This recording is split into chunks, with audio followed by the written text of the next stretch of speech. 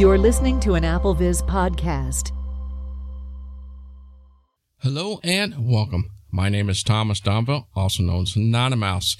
Hey, have you been in this position where, like myself, I keep open up different apps and it just seems like one form or another is always popping up, hey, would you like to review this app and give the app a rating?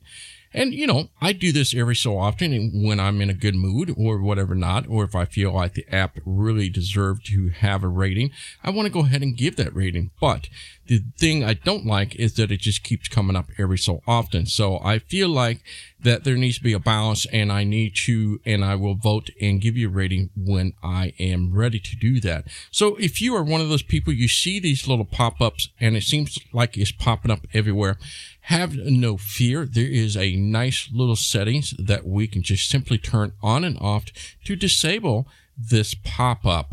So I'm going to show you where that's at, and we're going to head right over to settings. Settings.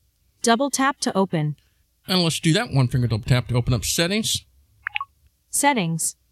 And now we are going to go to the right until you get to App Store. App Store button.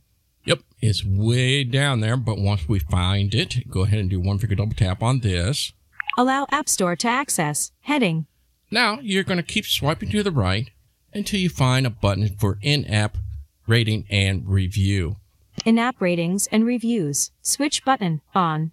Double tap to toggle setting. All we got to do is one finger double tap just to turn this off. Off. And voila, now you have this set off.